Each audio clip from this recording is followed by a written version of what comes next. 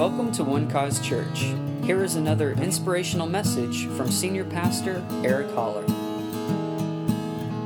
Let's go to Romans chapter 8. We'll begin in verse 28. Romans chapter 8 and verse 28. Today I want to talk to you about living in the lap of God. Living in the lap of God. LAP is an acronym meaning love and purpose. Living in the love and purpose of God. And we're going to see four truths today, four statements from this passage of Scripture that help us understand, help us grasp what it is like living in our God's lap. You know, the lap is a special place. My children have a special place. Well, they're bigger now, they're heavier, but when they were little, I loved to bring them up into my lap and love on them and assure them and talk to them about how much I love them and just hold them. That's a special place reserved for a father and his children. And not everybody gets to do that, but my kids know that they always have that place with me. And even when they were, incurred some kind of injury by scraping the knee, falling off the bicycle, or maybe a friend said something that hurt them, or maybe the paddle in my hand did the work. But either way, I always took them up in my arms and reassured them in my lap, because that's the place where we find security. That's the place where we really understand just how loved we are. Your Heavenly Father invites you to that very place, and we're going to see through His love and purpose what we get from that, what understanding, what reality that we find for our own lives. Romans chapter 8 and verse 28. Now I want you to just read this out loud with me. Many of you are familiar with this passage of Scripture, and we're going to go through verse 32, but let's read this verse together. Are you ready? Read nice and loud. Read. And we know that all things work together for good to those who love God, to those who are the called according to His purpose. I want to stop right there for a moment, and I want you to see two key words here, that purpose and love are both there. You know, there is no purpose if there is no love. Without God's love, we find no purpose. God's love for you is your purpose, and your love for God is your purpose. I married Heather for the purpose, based on the purpose of love. What is the purpose of getting married if you don't love them? What's the purpose of having kids if you don't plan on loving those kids? I mean, they might not have shown up on purpose, but you love them. Without His love, we have no purpose at all. Now, I want you to notice something as well as in this verse, what it does say, but I want you to also see what it does not say. This does not say that everything that happens to you comes from God. It doesn't say that God made everything that happens happen. You know, I've had things happen in my life that I know for a fact did not come from God. But somehow, in God's power, the miraculous power of His purpose and love, because He loves me and because I love Him, because you love Him and because He loves you, He finds a way to turn our tragedies into triumph. He has a way about Him, a master ability to turn our calamities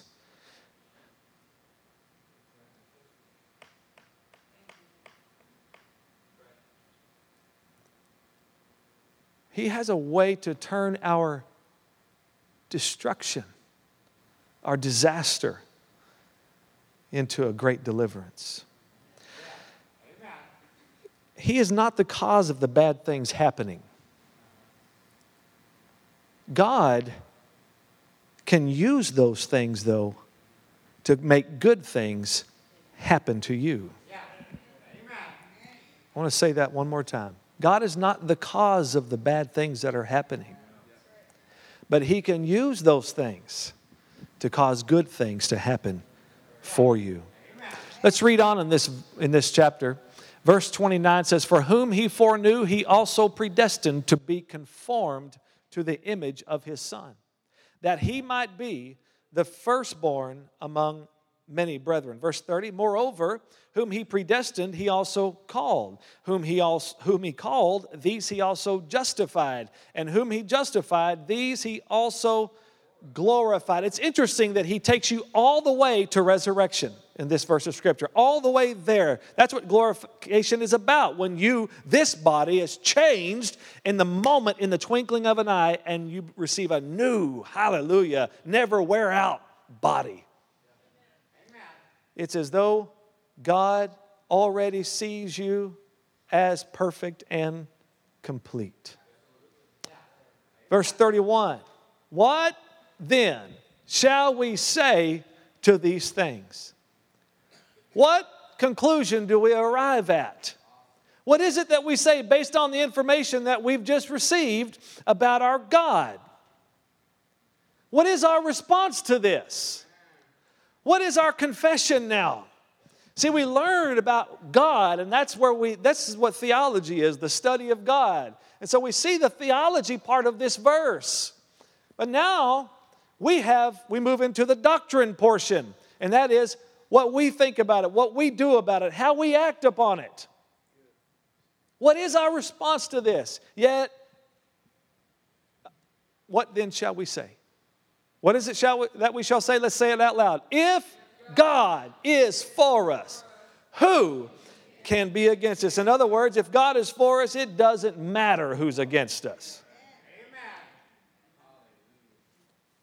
Our doctrine is we are victorious. If God is for us. Let's look at verse 32. He who did not spare his own son. Let's just pause and think about that for just a moment. He who did not spare his own son. That's a love that's hard for any of us here in this room to imagine today. He did not spare his own son, but he would pay whatever price to have you. That's what that proves to us, that God was not willing to live without you, but delivered him up for us all. How shall he not with him also freely give us all things? These four truths, these four things, these four streams, I should say, that flow from this reality of living in the lap of God are, number one, conformity to Jesus. That he might be the firstborn among many brethren. In other words, that Jesus would be the firstborn among many who are just like him. At one time, he was the only begotten Son of God, but that's not the reality today. Today, he's the firstborn among many brethren. Come on, turn to somebody and tell them, you're just like Jesus. You're just like Jesus. Conformity to Jesus. This is what we come to understand in the lap of our God through his love and purpose. Number two, assurance of salvation. That is to know that you are saved and saved forever. These he justified, he also glorified. God already sees it complete, sees you a finished work, and yet we're all here in process today. Number three, we find confidence that God is on our side. Right here and right now, in this moment, in that seat that you're sitting in, right now, God is on your side. Not just in heaven waiting for you to be on your side. Right now. Say right now. God is on my side. And number four, we find the knowledge of the price he paid for our abundance. The knowledge of the price that he paid for our abundance. How shall he not also with him freely give us all things? There was enough of the price paid for you to have more than enough. Father, we thank you for this moment in your presence with your people. Thank you for the spirit of wisdom and revelation in the knowledge of Christ now to be here upon their lives, Lord, that you would grant that to them, the eyes of their understanding being enlightened, that they would know what is the hope of your calling and what are the riches of the glory of your inheritance in the saints. I thank you, Lord, that you bless this message today and you bless the hearer. Lord, that today when the word falls on ears, it doesn't fall on deaf ears, it falls on open ears, ready to attend, ready to heed what God says. And Lord, that your word will take deep root in the lives of all these who hear this message today, God, because your word is life to those who find it, and it is health to all of their flesh. So we invite your word. We'll let your word have full reign in our lives at this moment. We'll lay aside every distraction.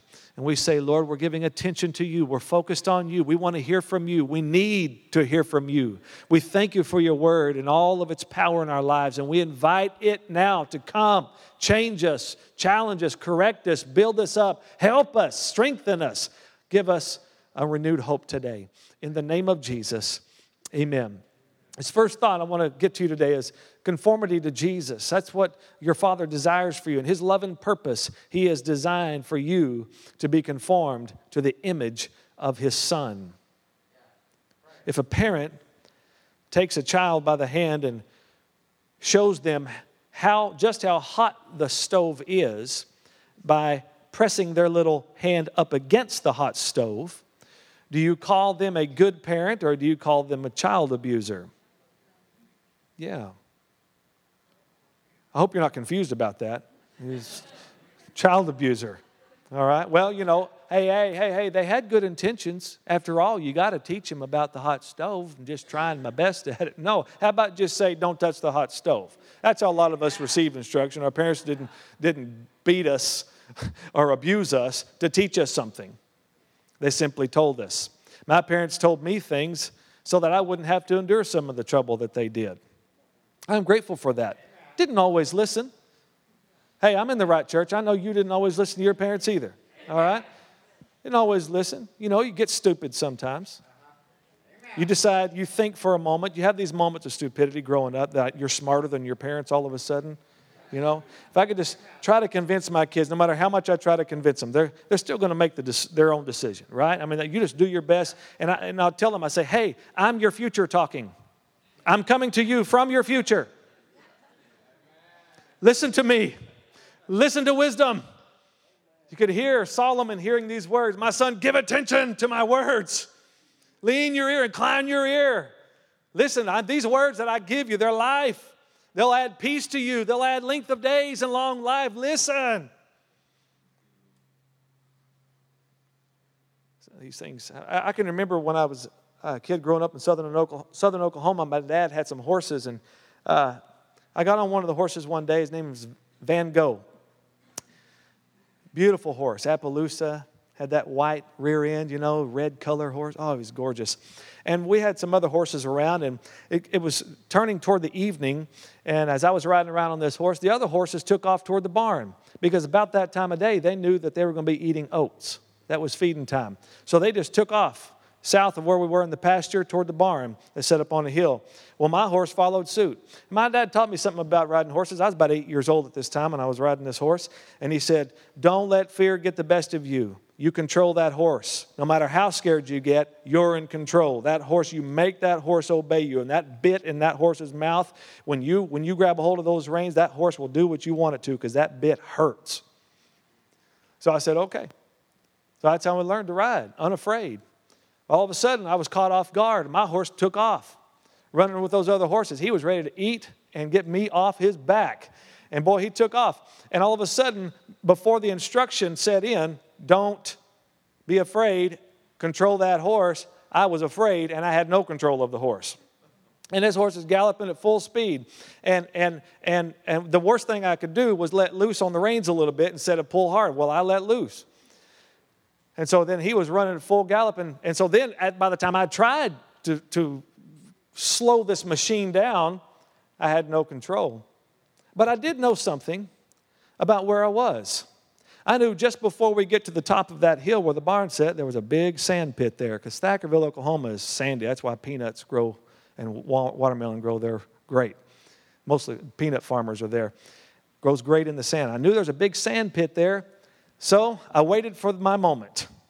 And when the horses went across the sand pit, this 8-year-old kid bailed off that horse, trying to preserve my own life, to which I thought my dad would be proud. And I thought he would come over to me and say, hey, that was good thinking, son. Way to wait till the sand, or man, I don't know what happened to that horse. Why? But I'm just glad to see that you're okay. And so I'm waiting for him to come to my aid and reassure me that my decision was right. I got nothing like that. I got a belt across my backside, and then a good scolding told me, go find that horse. Because he gave me the instruction. It just got stupid. A little while later, I was on another horse. This horse was a bigger horse. His name was Thunder. I don't know why I was out riding horses by myself as an 8-year-old kid. Now I think about that, that might have been a bit abusive of my parents to just let me just run around horseback riding. Well, this time I'm on Thunder. There are no other horses around except across the road. Our neighbor has a mare over there, and this mare just happens to be in heat. So she starts announcing, I'm in heat, over across the way. And so Thunder, and he took off toward the fence, right? And it's the same scenario. Except when panic struck, also the remembrance of the pain followed right behind it, of that belt and that scolding. And I can remember my dad's voice telling me, don't you ever do that again. You don't ever bail off a horse. And so, again, I tried to control this horse, and I couldn't. So I let go of the reins, and I grabbed a hold of the saddle horn and prayed for a different experience. And so I'm hollering and screaming, and this horse is running back and forth along the barbed wire fence. And every time he'd go by the fence, I had to lift up one leg, and then he'd turn around and go there. I had to lift up this leg, and I'm screaming my head off, but I knew better than to let go of that horse. And finally, my dad runs out there, and he gets control of the horse, and the horse got the belt this time, not me, because I held on, listened to his instruction. Amen. Listen, in order to be conformed to the image of Christ, you're going to have to believe His word once you hear it. And when you believe His word, then you're going to need to act upon that word. Believe and have the confidence that what God has said to you is the right thing, and it will lead you in the right way. And at the end of that thing is good for you. You know, God is always leading you somewhere to give you something. That's His purpose, because not only is He, but He also is a rewarder to you who diligently seek Him. And it also means that you're not going to have to endure all the hardships that are out there in the world if you'll just listen to His word and take action on it. God's not going to cause bad things to happen to you, to try to teach you something. He's not an abusive father. But if bad things do happen, He's going to teach you. He causes all things to work together for good. It's like a tapestry that there are threads in it that weren't supposed to be in it. They don't belong there, but God somehow is able to make it all look like He had planned it all along.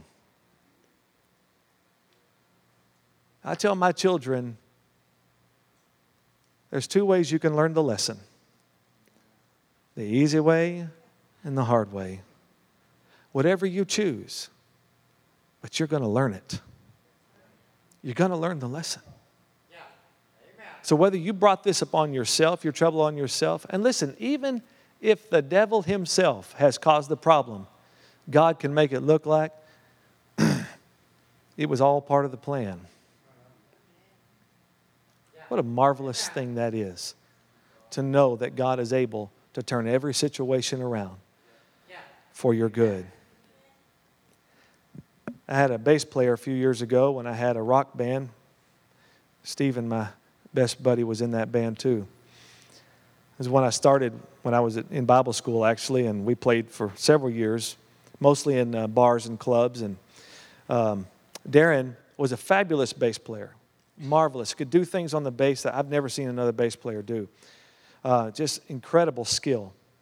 But the problem with Darren was he didn't have a foundation in learning how to play the bass. He didn't learn the basics first.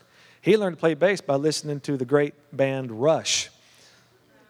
And he listened to the bass player named Geddy Lee, who was also the lead singer and the keyboardist. The guy I've never seen anybody do what Geddy Lee can. But Darren learned to play all these licks. I mean, he could do them, and he could make up these marvelous things. But if I just wanted him to play a simple song, just a simple worship song, he just couldn't do it. He had the hardest time with that, and I could not understand that.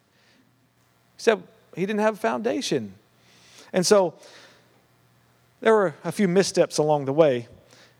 But one night we were having band practice and getting ready for the weekend coming up. And we're playing along, and Darren hits a wrong note, which is pretty normal for him in practice. And Darren hit a wrong note. But I heard, and I stopped.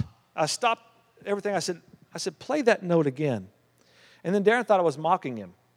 He was like, okay, I played the wrong note. I said, no, I'm not making fun of it. I said, play that note again, hit that note again. So he hit the note again. I was like, yeah, let's use that note instead. And he said, really? I said, yeah, let's do that. Let's use that note. So from then on, Darren played that note like he had planned that note all along, like he started that, like he invented that. It looks like God had your missteps and your mistakes and the troubles in your life planned, but he didn't. But his love for you and his power and purpose can bring you through all of that stuff and make it look like he was in it. Because he is in this way that he's in you. And he has a purpose for you to be conformed to the image of his Son. So he's patient in the process to see you through. See, in the Spirit, you're already just like Jesus. In the Spirit, he's already conformed you to his image. And in the Spirit, he's empowered you to live out that experience in this life right now through bringing your mind, your will, and your emotions under control, which you can control, by the way, my family, in case you didn't realize that. Teenage girls, you can control your emotions. You really can. All right? And to walk this thing out by faith. Everybody all right? To be conformed to the image. God's desire for you to be conformed to the image of his Son is not going to happen, however, without a commitment on your part. Well, he has a part to play and we have a part to play. I want to just give you 5 simple little things in your commitment to God that will cause you to live your life for God in a very successful way. You can have a successful walk with God every day of your life. You really don't have to sin if you don't want to. Amen. You don't have to. You don't have to fail. But this will help you.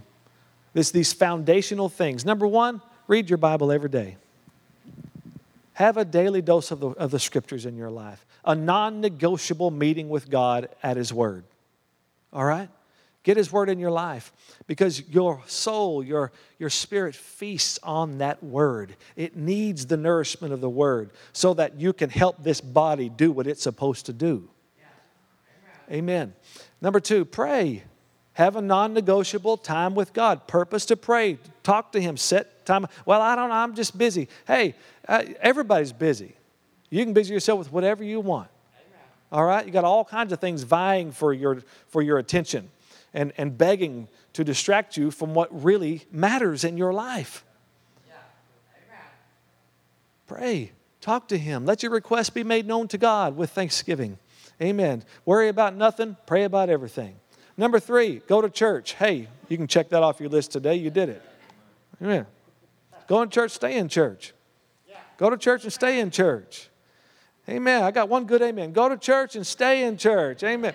Luke chapter 4 teaches us that Jesus, as his custom was, went to the synagogue.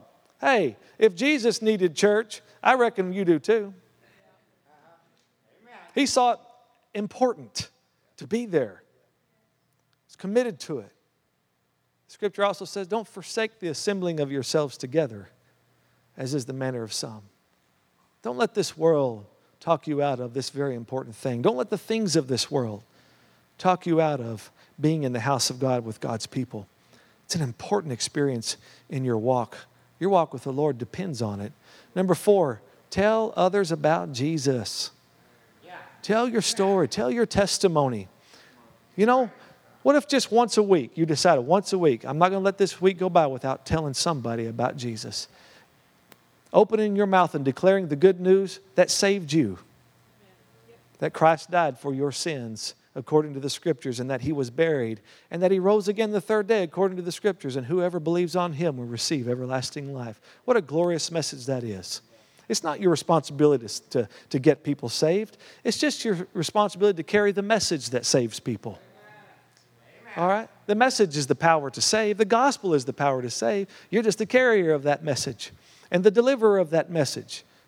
Takes the pressure off of you. Just deliver the message. Let it do the work. Amen. Let it do the work. Tell others your story. And number 5, give generously. Give generously. God so loved the world that He gave. And He gave generously. Give generously. That is, a generous giver gives without hesitation. A generous giver is one who is premeditating giving. They're looking for the opportunity, seeking it out, always ready to act, always ready to give. That's what it means when God says God loves a cheerful giver. It means one who does not hesitate to act. It's not, well, we need to do something up there at the church, put something in the offering. I guess I need to do something. Got to keep the lights on this week, pay the preacher a little bit. So it's not a grudging obligation. It's a glorious obsession for the generous giver. Amen. And you know what? You as Christians, you as children of God, it does something about our money is a spiritual matter. Our money is a spiritual matter because you are holy people who live holy lives. And you exchange your life for money. When you go to that job, you're exchanging your holy life for money. Guess what that does to the money? It makes the money holy. Hallelujah. It gives your money purpose. When that purpose is connected to the kingdom of God. So when you spend your life at your job making money or at your business, that money is becoming holy. Now listen, don't believe the lie of religion. You're wasting your time out there at that job making money. No, that's not a waste of time. That's a mandate and a call from God to help His kingdom in the earth and to bless your life and in turn to bless others' lives. Glory. So that makes giving easy. You don't section off money. Well, this is God's money and this is my money. Hey, your life came from God and your life that is spent on that came from God. All right, so when you know that it's all His anyway, praise God, you're free to give. Hallelujah. Yeah, welcome to Big People Church. Conformity looks like commitment to us. Conformity looks like commitment to us. Verse 30, and whom He justified, these He also glorified. The next thing we find in this luxurious lap of the Father, His love and purpose is assurance of salvation. Oh man, I can remember as a kid growing up being told over and over again just how sure we aren't of our salvation. And I always heard things like, just make sure that you're right with God. You got to make sure. Make sure you got all them sins confessed. What if I forget one? What if I forgot to talk about one? You're done for. Burning in hell with fiery indignation. Oh, God. I went to a little school. We heard about going to hell more than we did about going to heaven. You'll go to hell for that. You go to hell. I heard that all the time. You'll go to hell for that. You go to hell for that. You go to hell for that. Go to hell for that. What did Jesus do for us? To make us so afraid. Why are we all still afraid? I read the Bible and it looks like I shouldn't be afraid, but when I hear this bozo, he says I'm supposed to be afraid. Never too sure, never know. I mean, I don't know how many Sundays, I don't know how many times I've asked Jesus to come into my heart. Come back, please. Get back in here, Jesus. Until next Sunday, I'll find myself at the altar begging for you to come back again. That's my whole experience. Just insecure and full of fear. And I was so afraid of God until I really believed the gospel and believed what the Scripture said. We have this nuisance of a dog. No, he's not a nuisance. He's all right. His name is Oreo. And he's Oreo because of his colors. So our daughter Laurel named him that. It's her dog. And I feel like he's my dog. I'm the one that feeds him and waters him, takes him outside. Oreo's a good dog. He is, for the most part. And he does good to let you know when he needs to go outside to do his thing. And he obeys, and he doesn't bark around the house. There's nothing more fun than a yapping dog around the house, isn't there? He just doesn't do those kinds of things, and, he's pretty unassuming. My kids, on the other hand, are a different story. They're loud and messy and make mistakes here and there.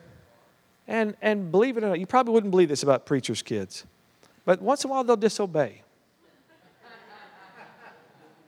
It's probably brand new news to many of you. Once in a while, they'll disobey. They're all good kids, though. I'm blessed to have them. But that dog isn't getting one lick of my inheritance. That belongs to my children. You can live a well-trained and a well-disciplined life and still miss out on everything that God has for you. Listen, well-disciplined lives are cloaks in a dead religion. They're cloaking a dead religion. We say, there are a lot of people living religious lives that live a whole lot cleaner than you and I do. They're way more disciplined in many ways, and they're still not made righteous because it is not of works. The only one that can assure you of your salvation and your eternal life is the Lord Jesus Christ Himself. He said, I am. I don't just know the way, I am the way. I don't just speak the truth, I am the truth. I'm not here talking about life. I am the life. No one comes to the Father but by me. Wow. No one comes to the Father. All these other roads or pathways that men and religions are creating to some kind of afterlife or to God, men building roads. They say, you've heard the phrase, all roads lead to God. Right? You've heard that? All roads lead to God. That's the world philosophy, it's the world thinking. And I believe that. It is true. They all go right to the judgment seat. All of them. They all lead right there to the judge. But Jesus said, I'm not taking you to the judge. You get on this way that I am, the way of the truth, the life. No one comes to the Father but by me. That road takes you to the Father, not to the judge. Hallelujah. That's the assurance that you have. God justified you. He declared you righteous. In other words, in right standing with God. And it says, He who justified you also glorified you. In other words, what He started, He is sure to finish. He didn't just save you from sin and a destructive past. He saved you from a destructive future. He settled the issue. You've been rescued and delivered from the wrath that is to come. Hallelujah. Glorification means that you're resurrected and you receive your eternal body. Hallelujah. In other words, you're saved to the bone. I like that. Spirit, soul, and body. I want you to say that today. I'm saved to the bone. Glorified. Hallelujah. The purpose of God is for you to give you assurance of your salvation or your glorification. In the back of the Bible is a book that we all know as Revelation. There are many experts who write books on Revelation telling you when Jesus is coming back and all this stuff. And we found that the experts that write their books and set their dates come and they go, they come and they go, they come and they go. Oh, they come and take people's money and they go, and they come and deceive people and take more money and they go, and then they come and take more money and they go. I just wonder, when are they going to wake up and say, we don't really have any idea, actually. We're going to stop calling ourselves experts on something we have no clue of. We do know these facts. Jesus Christ is coming back. Praise God, we do know that. We do know that we who are alive and remain will be caught up with those who are dead, those who sleep in Jesus, and will meet the Lord in the air, the Scripture says, and we'll meet together in the clouds, and thus we'll ever be with the Lord. We know that for a fact. When and how all that's going to happen, I don't care. Eric Holler, Eschatology 101. I don't care. As long as he comes, that's all I care about. I want to write a book.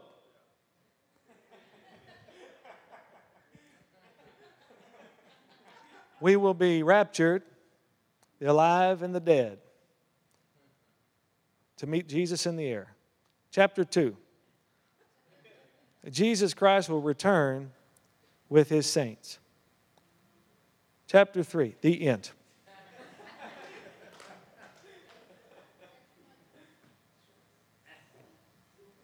$15.95.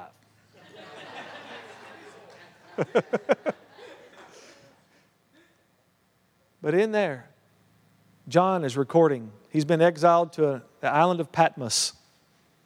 They couldn't kill him. They tried to kill him. They boiled him in oil, and he wouldn't die. So they sent him out to this island, all by himself, exiled. And this is where he has a revelation of Jesus Christ and of heaven. And there's something that John saw there that day that the Scripture records. It says he saw a number of people that no man could number. When I read that, I wonder who that is he's looking at. Who's he seeing? Who did John see?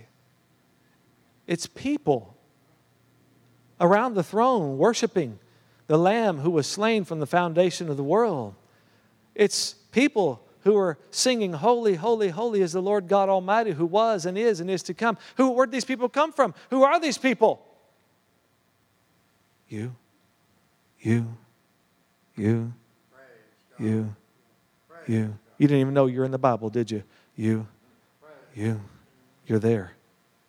John saw you. He saw you. Who else could it be? He saw you there. This is how saved you are. It's already written in a book. Yeah. Amen. So if you fail, if you mess up, they can't rewrite the book. They can't unheaven you. What are you going to do? There's no rewriting it. It is written. Oh, man. Let me say it like this for my religious friends. You're going to heaven whether you like it or not. I love that. I like it. Number 3. He gives us that assurance of salvation. Number 3, confidence that God is on your side. I love to know that God is on my side. Now, it doesn't tell us that we need to get on God's side. It says that God is on our side. Amen. We couldn't get on God's side. No matter how much we did. No matter how hard we tried. And God knew that. So He decided to get on our side. He decided to come and help us. To come and save us. Think about this. The very fact that God became a man proves to us that He's on our side. That the Word would become flesh and dwell among us proves to us that God is on our side. The angel said, "Unto you is born this day in the city of David a Savior, which is Christ the Lord." Unto you, this is your gift.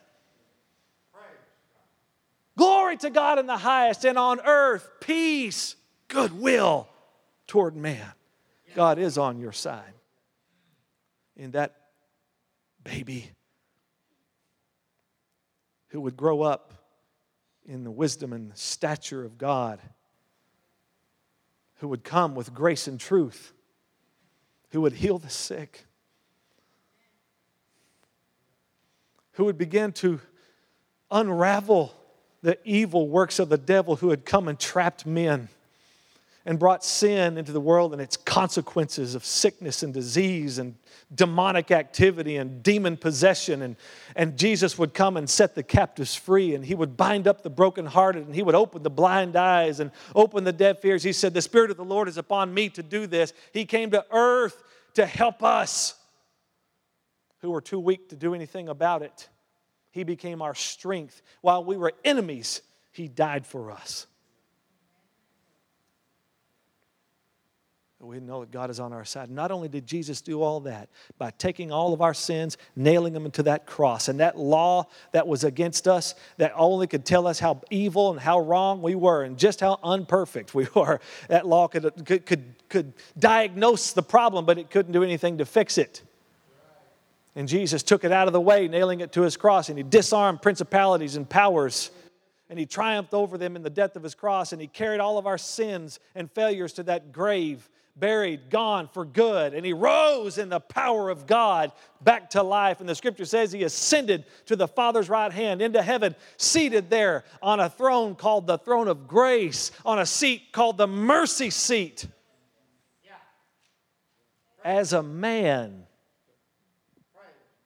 there is one God, and there is one mediator between God and man, the man, Christ Jesus.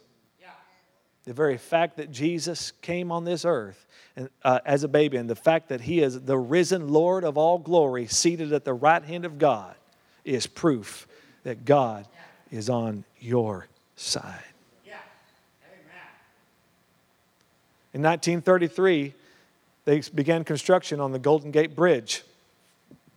The Golden Gate Bridge was a dangerous, dangerous project. 11 or 12 men fell to their deaths while building that bridge. And then about another dozen after that, or somewhere sprinkled in all that mess, men had fallen and been badly injured. Finally, they came up with a plan. They built a net under the construction site. And a few more guys did fall, but none of them died. Isn't it interesting? It took all those people. Why didn't they do that after one guy? Took them a while. Oh, we should do something about this. Everybody's dying. So they built a net. And those that fell afterwards didn't die. And something else marvelous happened. The productivity went up by 25%. Because when men could focus on their work without the fear for their safety, they could work really well. See, productivity comes up in great measure for you who know that God is on your side. That know that your failure is not greater than his grace. Hallelujah. Because where sin abounded, grace much more abounded. This causes you to become a better disciple, to live in your righteous experience, to speak better things, to think better thoughts, and to act in a better way. Hallelujah. To really live out this righteousness that you've become. Grace, the freedom that you have, that it has brought, does not make you more evil and prone, I should say, to sin more. Quite the opposite is true. Rules and regulations that thumb on you is what makes you, strengthens you to fail. Scripture says the law is the strength to sin, or the license. But grace is the power over it. For sin shall not have dominion over you, according to Romans 6:14. For you're not under law, you're under grace. Say it, I'm under grace. God is for me. Hallelujah. And lastly, the fourth reality that we have, fourth truth coming to us from this great passage of Scripture. Excuse me. Where is it? Find it, Holler. Is the knowledge the knowledge of the price He paid for your abundance. He who spared not His own Son. How many of you have kids in here today? You have kids? All right. And I think I'm in good company when I say I have 3 wonderful kids. And I would not, well, I have 2 wonderful kids and then I have another one. Yep. I'll let them guess who I'm talking about. But not for 1 second. Not for 1 second would I give my son up to die to save somebody else's life. That would never happen. Would you? No. Would you give up your child? No. To help somebody else out? How about everybody in this? Let's just say everybody in this room right here. No. Would you help everybody out in this room by giving up your child's life? No. If it could save everybody in this room? You're telling me everybody here's going to die? All right, good. Then you understand that I'm going to tell you the same thing. I wouldn't give up my child for any of you. I love all of you, but I don't love you like I love my children. And I hope the feeling's mutual. I wouldn't give any of them up for all of Collin County.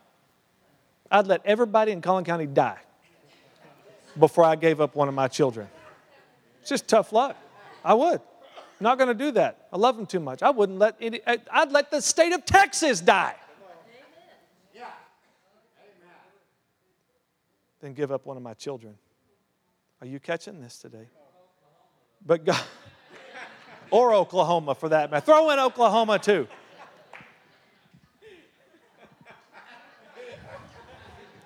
Smart aleck. But God so loved the world that He spared not His own Son. Now, my family, we can't create or manufacture that kind of love.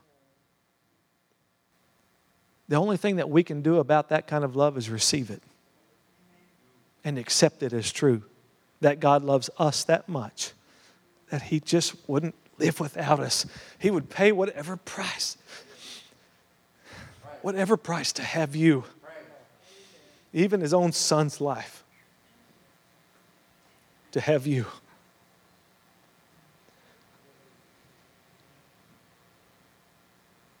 This gives us understanding, the knowledge of the price He paid for your abundance. It says, how shall He not with Him freely give us all things? If He'll give you Jesus, there ain't nothing He'll hold back. And He says He'll freely give you all things. He doesn't have a closed fist. The Scripture says, you open your hand and satisfy the desire of every living thing. The problem is down here. We're not asking for it. We're not expecting it. We don't have the understanding of that price. So we don't know to ask for it. We think we have to earn it. We think we've got to do something good in order to get God to smile down on us, turn His frown into a smile. When He already did it. He already showed us the greatest expression of love, that He really did get over our sin, and He invites us to come. Everything I have is yours. Everything I have is yours. I gave you Jesus. My arms are wide open. My provision is all here for you. But James said, we have not because we ask not. So ask, and it will be given to you. Seek, and you will find. Knock, and the door will be opened to you. That's what Jesus said. These are the assuring words of Jesus to us. Whatever things you desire when you pray, believe you receive them, and you will have them. Freely give you all things. The knowledge of the price He paid for your abundance. Living in the lap of God. His love and purpose means conformity to Jesus. It means assurance of salvation. It means confidence that God is on your side. And it means knowledge that we have knowledge of the price He paid for our abundance. Let's pray. Father, thank you for this time in your presence with your precious people. Lord, we've received the word. And now we say, let your word do what it does. That your word will take deep root in our hearts because it is a seed. And what's in that seed, Lord, we will care for. We will guard it. And we will see it come to fruition as we say what God has said. As we accept what you have said to us today. Jesus said, these are the ones that are sown on good ground. Those who hear the word, accept it, and bear fruit.